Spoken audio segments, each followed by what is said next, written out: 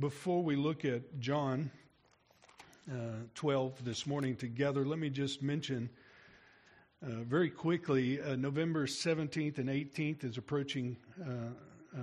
Before we know it, it'll be here, men's conference that weekend. And men, let me just say, if you have not signed up, you should do it this week. You could do it today. You could sign up. There's a form on the entrance table, or you can do that online. Go ahead and get that taken care of, and I won't have to tell you to sign up. And if you can't sign up, I will accept your doctor's excuse or whatever excuse you're going to have for not coming, but you should, if you're going to be in town. I know some of you will be long gone by then, but I highly encourage you, greatly encourage you to make that a part of November in preparation for Thanksgiving. With that, let me just say a word to the church here and enlist you into to praying for this event every year, not only for our own churchmen, but for the different churches represented. We host it. Ryan does all the behind-the-scenes organizing, whatever that word is. So we host it. So let's as we're doing that as a church, putting it on, let's make sure we're prayerfully seeking the Lord to bless the word and as it goes forth. So let me challenge you to make that part of your prayer schedule at least once a week. Can we do that? Is once a week too much to ask? I should have aimed higher, but I'm going to just start with once a week for now. Make that a part of your weekly prayer schedule to be praying for the men's conference. General Lauren Reno, he'll be our speaker this year. Pray for him as he makes preparation for that. All right. Well, if you have your Bibles, open them with me to John chapter 12. John 12, and we'll be looking at verse 20.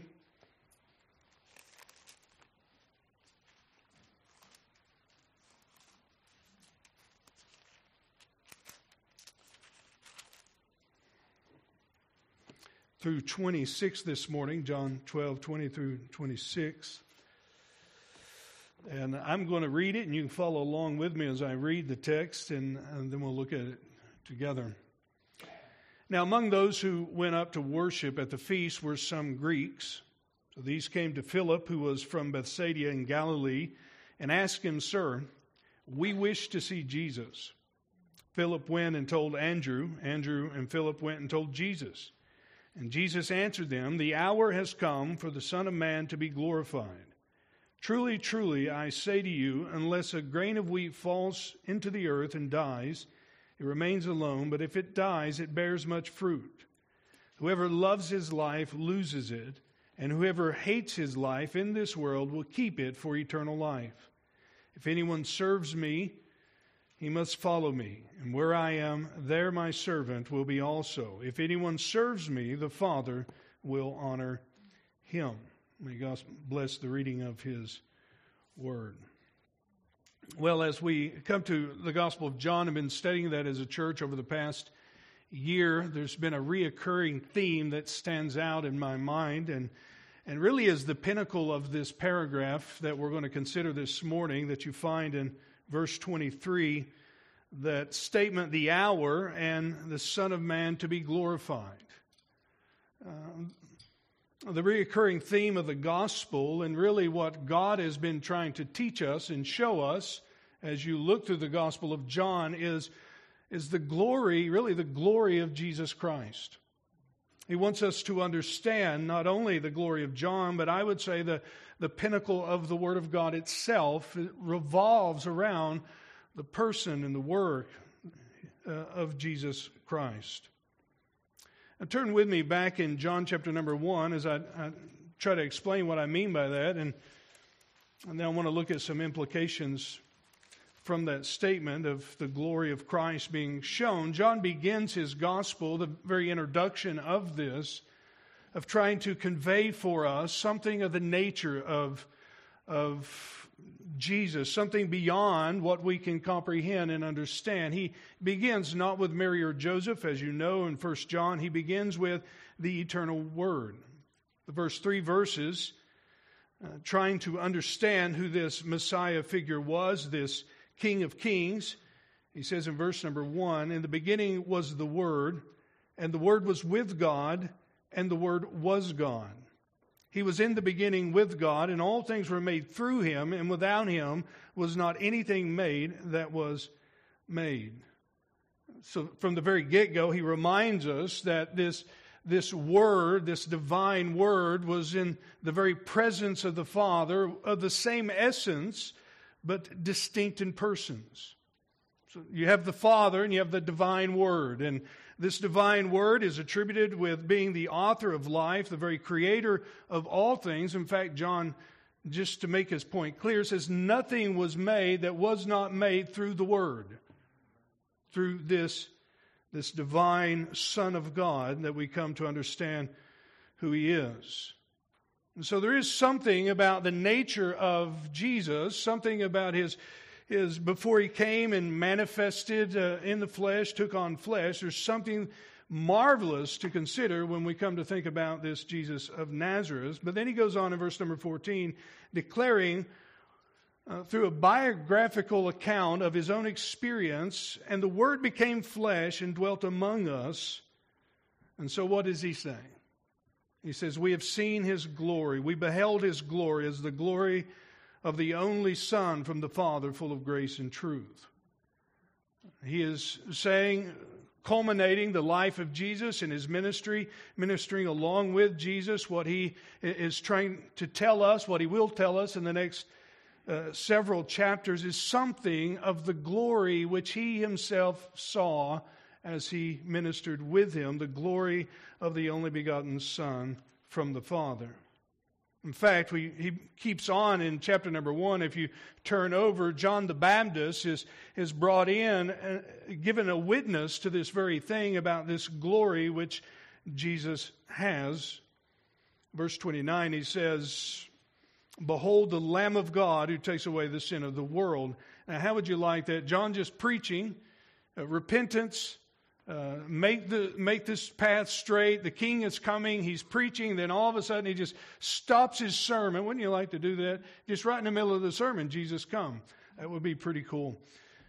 And so he looks and says, behold the Lamb of God. Everyone's coming to see John, and John just cast all the attention on this Jesus of Nazareth. In fact, verse 34, and I have seen and have borne witness that this is the Son of God.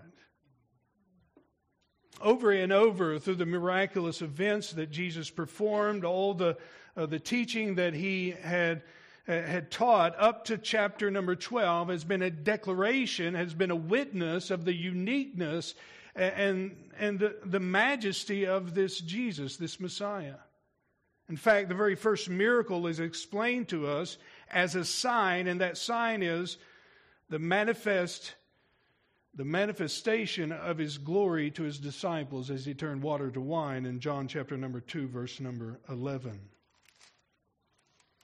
In fact, most scholars look at the Gospel of John under two sections. One, the first 1 through 12 as a book of the signs of Jesus, and the second as a book of the glory of Jesus.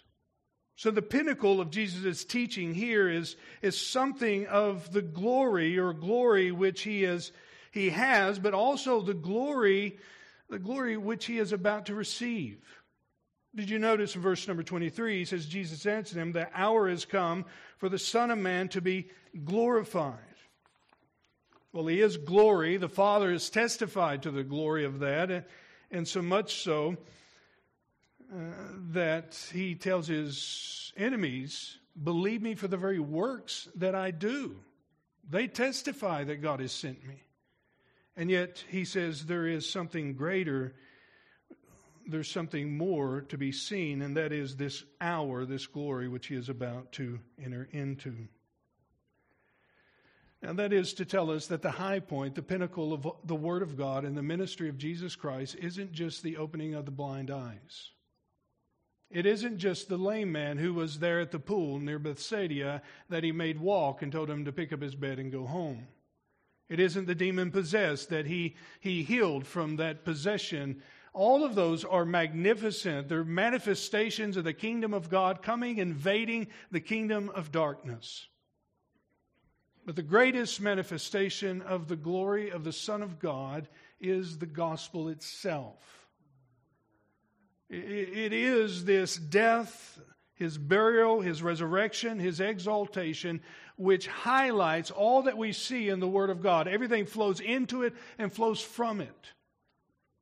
It is this hour which Jesus is talking about, which means more than just 60 minutes. He's saying that all that He has come to do is highlighted in this one concentrated point. It's all for this one singular purpose, to die and be raised from the dead and be exalted again, restored to the glory beside the Father. John chapter number 17. You see it in this agricultural term, don't you? When He speaks about this, hour that the Son of Man be glorified, verse number 24, He gives us something of an illustration. And by the way, we'll spend all eternity rejoicing and reveling in the gospel. And the climax of what some people say, Revelation 5, we sung about it a little bit, of the inauguration of Jesus, if you want to say that, or however you want to interpret that passage. What do you see as we introduce to this Son of God? You see Him not only as a lion, but as a lamb who had the markings of being slain but risen again. And church, I'm just trying to tell you, we'll spend eternity praising God for His gospel work. We will continually give Him glory for this hour which He is about to embark on in the Gospel of John. Notice He says in verse number 24, giving us this agricultural term, the illustration, truly, truly, I say to you, unless a grain of wheat falls into the earth and dies, it remains alone, but if it dies, it bears much fruit. I just want to point out two things to notice out of this before we look at implications of this passage. The first is that Jesus is speaking in terms of necessity. Jesus, He is saying that in order for the seed to be productive, in order for it to do anything beyond being a seed, it must die. It must fall to the earth and it must die if it's going to do anything at all. And we are reminded that the kingdom of God is built upon this self-giving sacrifice of Jesus Christ. The Old Testament saints, the New Testament saints, the gospel or the hope of salvation, forgiveness, all that we have promised to us in the Word of God is built upon this one moment, this hour, which Jesus is about to embark on, that is, dying and being raised from the dead. It reminds us that this great atoning work of Jesus is not a side doctrine, but the foundation of all Christian hope and all Christian truth, what He has come to do. And you and I find our security in that reality. The fact that we are not told that righteousness is given to us because we're good people, and we may be good people as far as the world's concerned. But also the Bible tells us that we have all sinned and fallen short of the glory of God. And there's no formula of penance or systematic religious duty that you may embark on, no amount of money, check you can write, or deed that you can accomplish that can undo that reality, that can garner or give forgiveness before God. In fact, God had given Israel a whole sacrificial system in the Old Testament. You can read it in the book of Leviticus, and it's all about the animals that they're going to sacrifice, how they're to sacrifice it, all the meticulous details. And then we get to the book of Hebrews, and we're reminded that the blood of bulls and goats could never take away sin. And so if a system which God had given to Israel was not sufficient enough to garner forgiveness of sin and to make one just or justified, then something else must take place.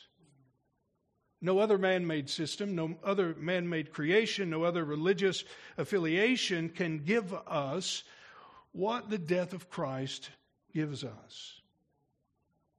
Now, Christ did not have to die for His own sin or for His own sake. But without the death of Christ, without the shedding of His blood, there would be no hope for humanity. You see, it was necessary in the sense that we were not only estranged, alienated, at enmity with God, we were unable to save ourselves, and so we needed a sacrifice. In this sense, Christ's death was necessary. But it was also potent, powerful. Notice again the illustration. Truly, truly, I say to you, unless a grain of wheat falls into the earth and it dies, it remains alone. But if it dies, it bears much fruit. I just remind you this morning that Christ's death was not an accident. It was not just because the people didn't like Him.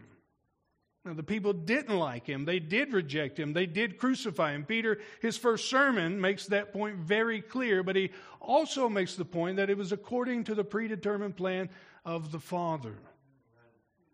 Because the death of Christ was not just the consequences of jealous leaders, it was for the very purpose to bring about fruit out of every tongue, tribe, and nation. That the death of one man, this one man, remarkable, spectacular, no one like him man, at his death and resurrection, we would have life. Our forgiveness, our standing before God, our hope, and all of that is provided for us and to us through this great glory of Christ in His death and resurrection. It was potent. Just to think about the 2,000 years, not including the Old Testament saints, the last 2,000 years, the millions, a multitude beyond number that have been redeemed, been made alive through this one death of Jesus Christ. You can give your life for a good cause. And some people might remember it and may put a plaque on the wall. You can do a lot of things, but nothing has been so potent and powerful as this work of Jesus Christ on the cross. And that through His death, and that's the gospel message, isn't it? The glory of Christ through His death, many are made alive. He's given us life.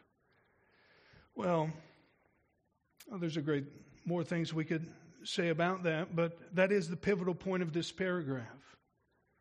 If your Bible is in paragraph forms, verse 12 or verse 20 through 26, that's the kind of high peak point. That's everything flowing into it and flowing from that. That is, the gospel is at the center of it, not only of the paragraph, but of the book itself and really of the Bible and of human history. Jesus Christ God the Son taking on flesh and dying and bearing much fruit.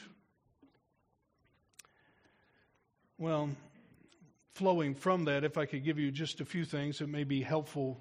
As I was thinking this past month, I've been thinking about our study in the Gospel of John, and I'm thinking about our church, and I'm just trying to put together what our ambition ought to be as a church with all the stuff that we do. There's a lot of teaching going on. There's a lot of classes and a lot of study, and we come week after week to worship and all the missionaries we support. And I think what with the reality of the gospel and the glory of Christ seen in the gospel, what ought to be our ambition? What is our greatest need as a congregation or as a people in general?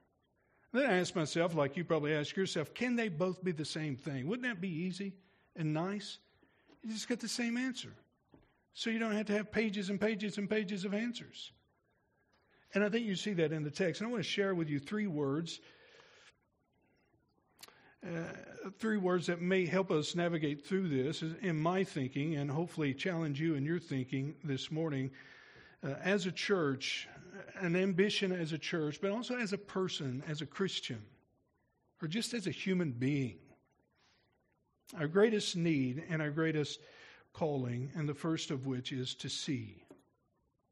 We see it wrapped up in the beginning of this in verse number 20. Now, among those who went up to worship at the feast were some Greeks, so these came to Philip, who was from Bethsaida in Galilee, and asked him, "Sir, we wish to see Jesus." I love that phrase, and oftentimes as I think about preparing on Sunday morning, that phrase comes to mind more than not. And almost as if you coming here this morning, that this phrase ought to be, I'm going to say ought to be, almost this is on your lips. You're coming not to see me and go on or do some crazy thing, but you're coming because your greatest need is to see Christ. Our greatest need in humanity is not to see bells and whistles, but to see Christ Himself. We wish to see Jesus. Now, just for the context of this, these Greeks were demonstrating the broadness of the fruitfulness of Christ's death. You remember he spent most of his ministry in the Gospel of John in Galilee and in Jerusalem. And so he was in those areas, one or the other, Samaria, a little time in Samaria. And then that's most of his ministry. But what would take place when Jesus would be exalted? He would send his disciples out to the ends of the earth. The Gentiles would come in as a flood to believe in Christ and to be born again. And you see the first fruits of that. You see the signs of that coming along the way. As we see leaves changing, we're like, it's snowing, it's going to snow, right? So that's kind of what you see going on in the text. They come to Philip. Some suggest maybe Philip knew them, maybe not. Nevertheless, they come to him and they ask him this great question: we wish to see Jesus. Why is that our greatest need? Why is our greatest need to see this glorious Christ? Well, I'd say Romans 1 tells us we've been born with a distorted view of God. It says though we knew the truth about God, humanity, we suppressed it. We pushed it down. So instead of worshiping God, the Creator who made the heavens and the earth and created mankind in His own image, we have distorted the reality of God and we began to worship the creature instead of the Creator. We make up our own stuff. We color outside the lines, whatever you want to call it. We have a distorted understanding of God, and we're born that way. In fact, I think Calvin is right, speaking of probably older people, but he says our heart is a perpetual factory of idols. It just keeps pumping them out. And the reason we need to see Christ is because we have a distorted view of God. But not only because we have a distorted view of God, our sin itself, our sin, being sinful, all of us sinning against God, pulls us into the shadows, into the darkness, rather than into the light. Isn't that the condemnation that light has come into the world, but men love darkness rather than light? Why do they love darkness? Because of sin. At enmity with God and sinning against God, and our conscience bearing against us, condemning us, by natural response to that is to pull back from God in a dreadful fear. So you have a distorted view of God, and then you have this kind of dread of God because of our sinful condition, and thirdly, because we are without hope. As was mentioned this morning, even in our opening up, that being without Christ is being without hope because we are walking in darkness. And because of all of that, the answer, the remedy we need is to see Jesus. The Bible says Jesus calls Himself the light of the world. And that light is to illuminate for us the reality of who God is.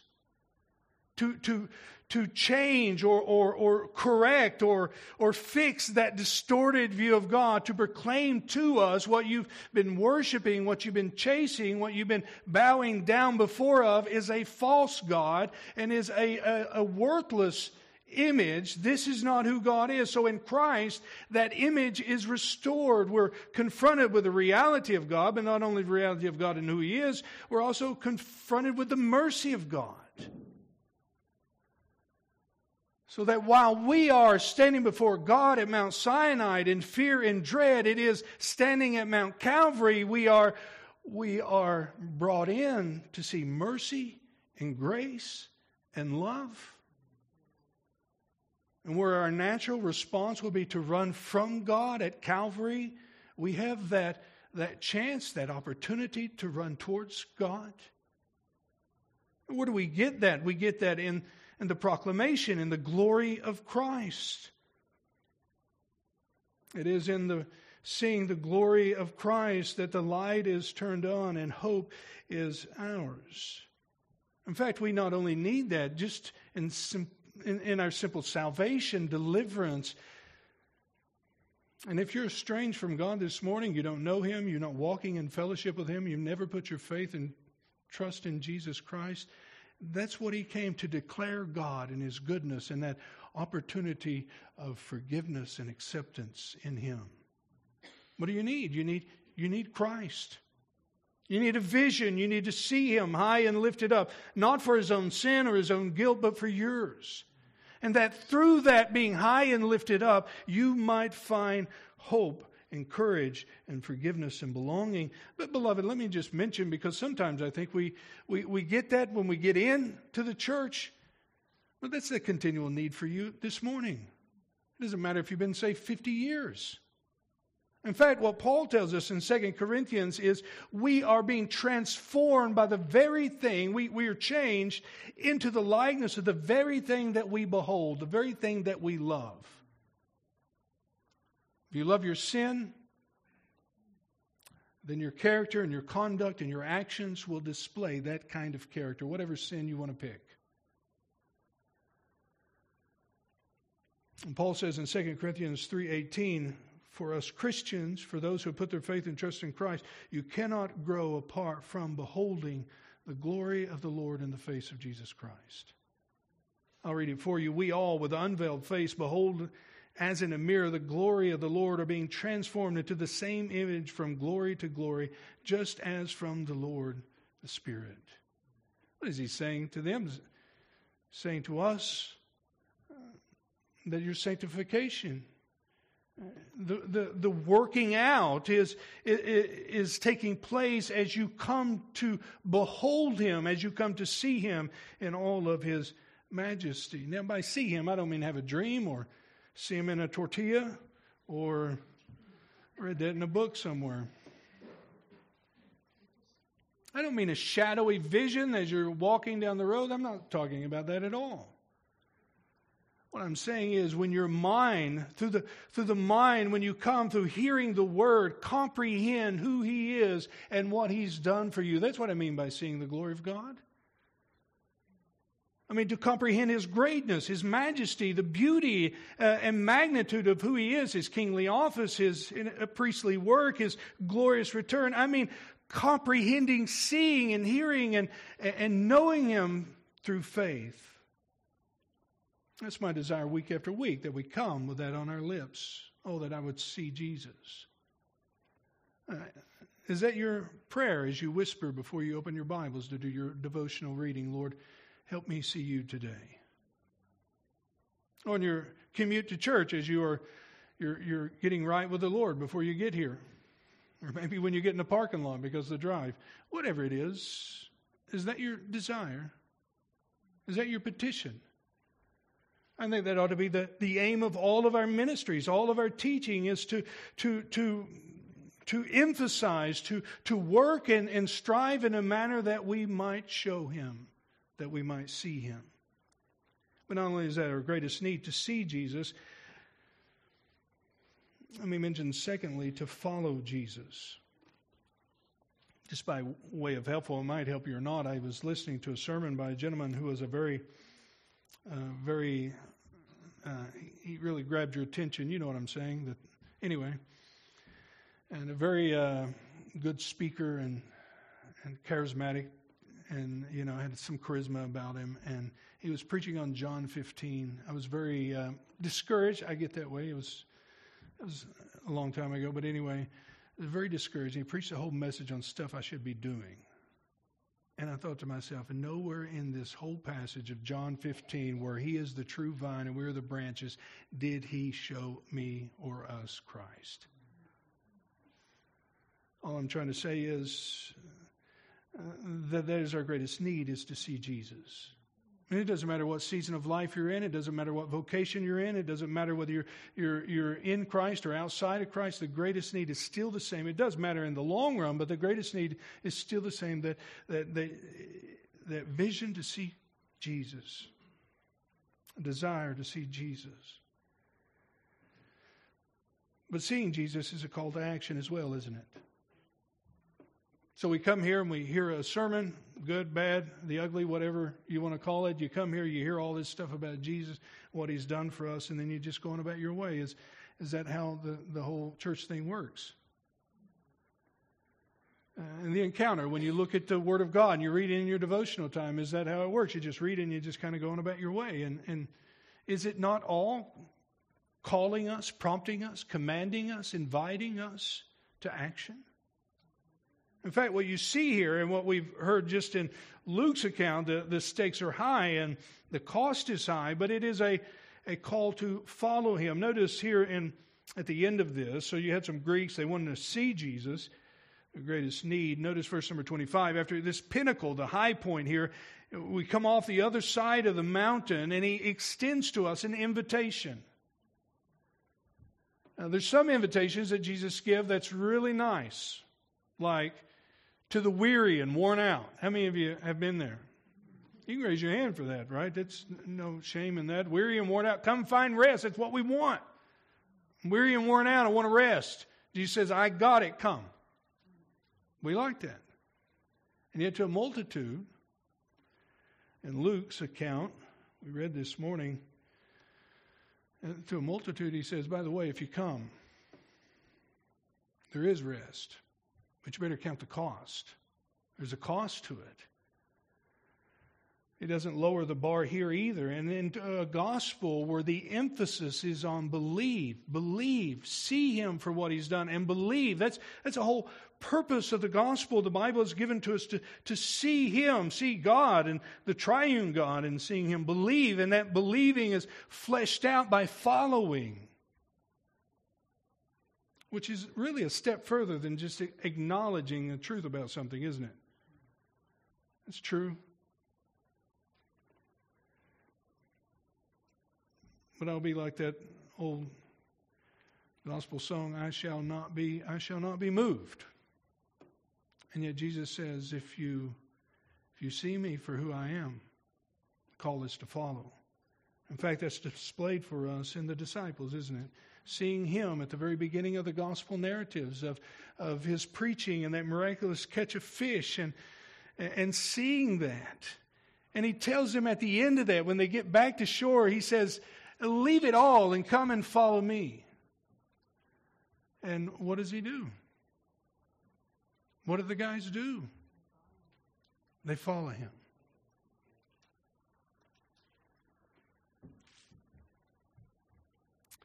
Notice verse number 25, whoever loves his life loses it, and whoever hates his life in this world will keep it for eternal life. If anyone serves me, he must follow me.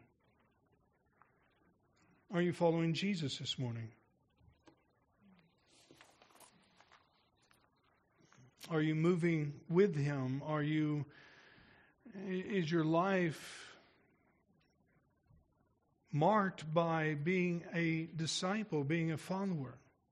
Now notice the statement here. He says, whoever loves his life loses it. Isn't that a tragedy?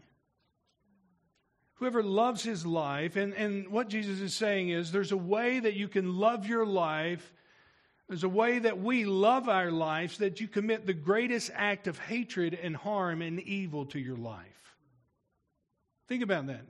Those who love their lives will lose it. Now that losing it is being separated from God, facing the condemnation, the consequences of our sin. That's what he's saying. We bring about the greatest harm through loving our lives. The very thing that we want to do is promote ourselves and care for ourselves, and because we love ourselves. And he said at the end, you don't realize that you've created the greatest act of hate towards yourself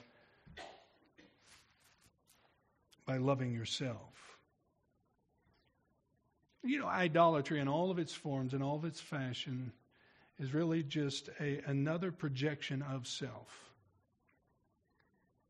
It is a manifestation of ourselves. And as long as we're pursuing our own passion, our own wisdom, our own agenda, our own praise, our own comfort, our own vices, we will continually remain unmoved at the invitation of Christ when he says, come and follow me. We will not count the cost. The idea of picking up a cross and dying to self will be unthinkable, won't it? And Jesus says, as long as you remain with you at the center of your world, doing what you want to do, you will, in the end, lose your life. Another place he tells us, what would it do if you gained the whole world and lost your soul?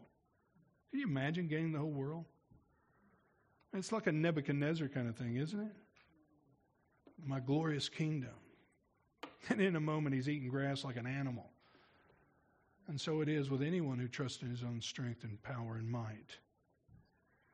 And see, God is calling us in seeing Jesus for who he is to follow him. That's the call there.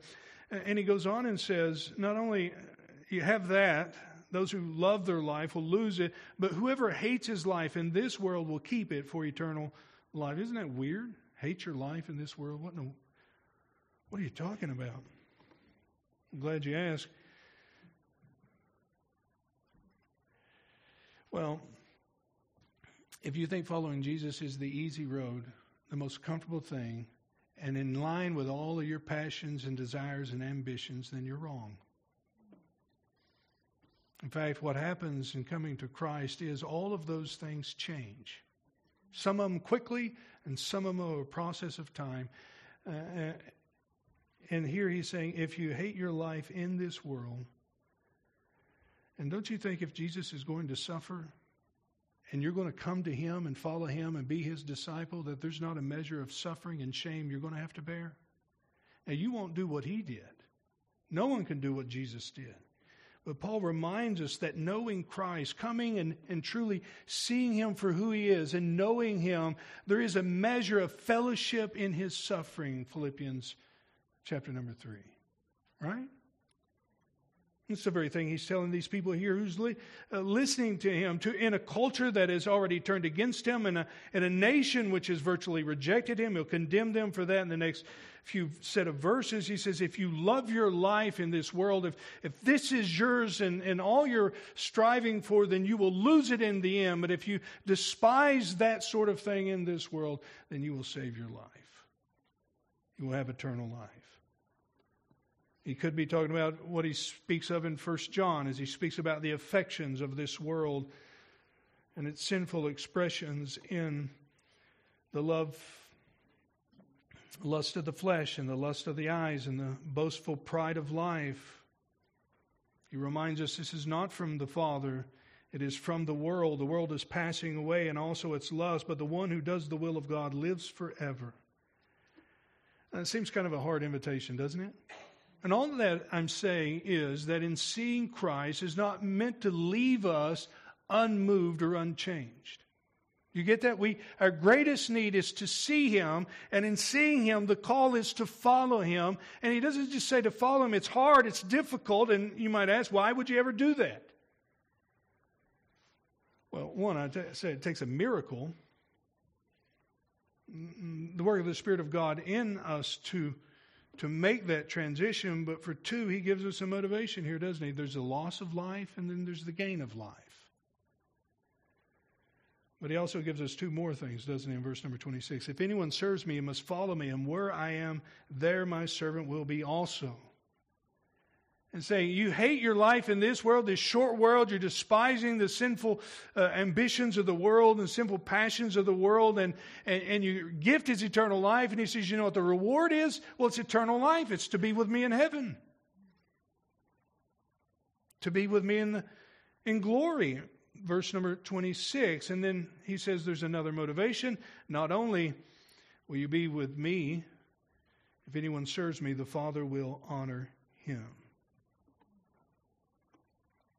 We honor people, give honor to whom honor is due. We do that in this side of glory. It's a terrible thing if that's what we live for people to honor us, isn't it? It's a terrible slave master to try to impress people.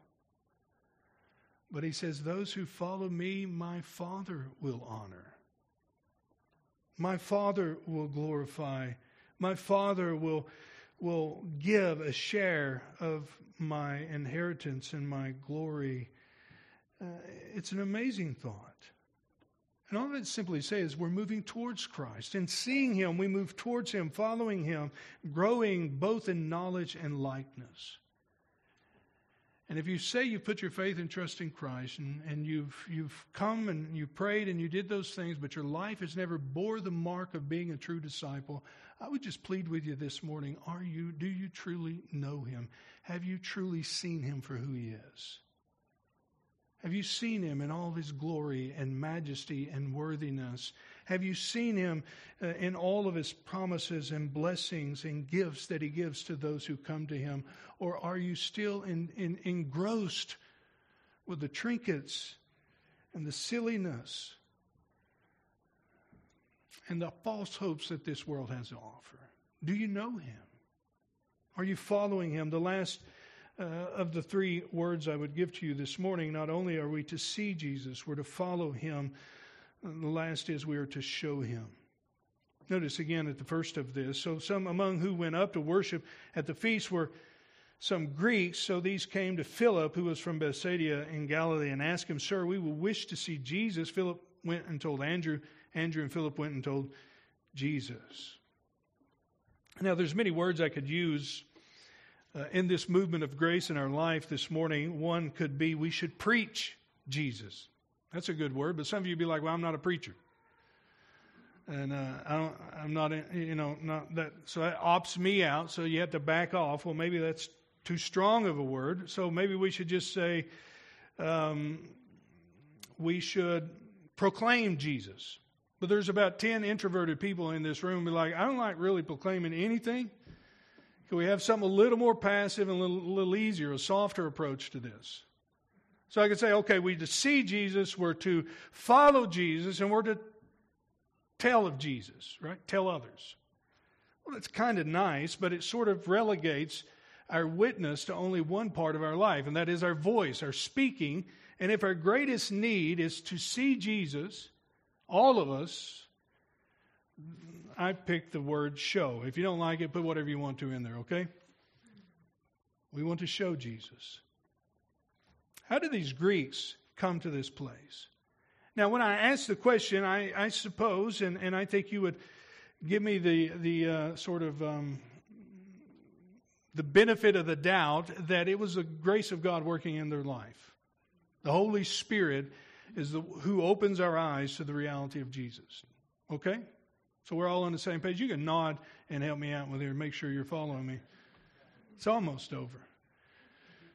See, I woke you up, 3 of you. So the Holy Spirit is the one who works in our heart and life to open our eyes to the beauty, the majesty, the forgiveness, the goodness, the kindness, the mercy of Christ. Okay? But how does He do that? Through someone telling them, someone telling us about the goodness, the mercy, majesty, and the grace of Jesus Christ. What I'm trying to say is that people move towards faith in Jesus supernaturally and also through the means by which God has ordained. These men, no doubt, have heard about Jesus and the miracles, may have heard about Lazarus being raised from the dead. They may have actually been in the temple when Jesus went and cleansed the temple. When He rode in on Palm Sunday, He goes straight to the temple. He cleaned house. He left. They may have been in the court of Gentiles when this taken place. Whatever it was, they heard of the miracles and the glory of this Jesus of Christ, and so they're like, let's go see Him. And they also come to someone who has known Him, who's walked with Him, and who has seen Him themselves, Philip and Andrew. And what I'm trying to say is, if we think about it this way, we have had 1,000 different voices. That may be hyperbole, but we've had, okay, let's go 100. We've had 100 different voices telling us the same message if you've been raised up in church.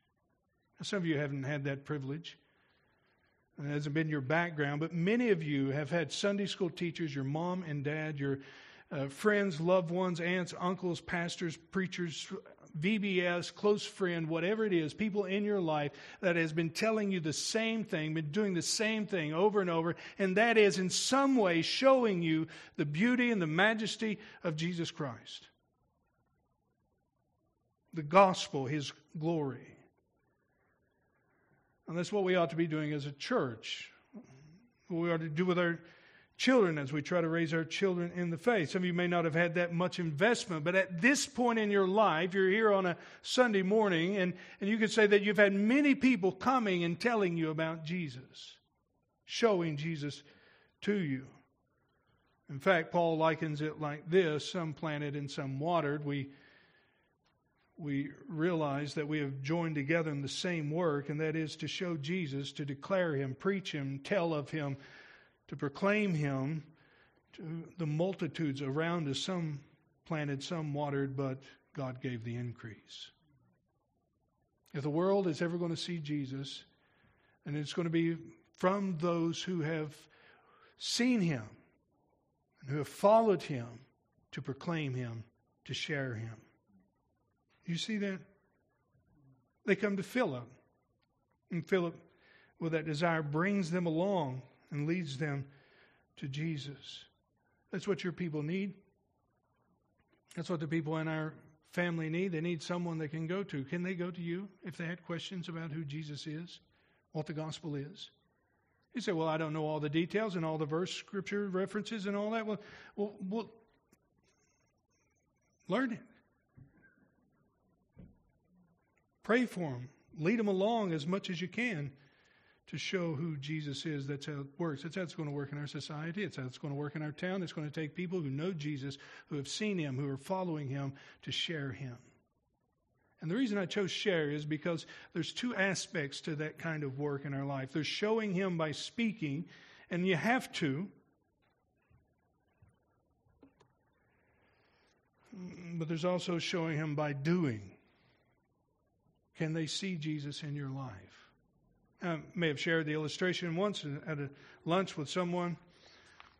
We were talking to another person who clearly had never heard the gospel, and he was not familiar with Bible or Jesus or any of those things. And the guy I was sitting at the table with, he said, we'll listen to him. What he's saying is true. And pretty much that old adage, don't do as I do, but do as I say, sort of thing with this whole life. And I thought to myself at that moment, is it worth giving to this guy who's never heard the gospel what the true gospel is when you yourself won't live it?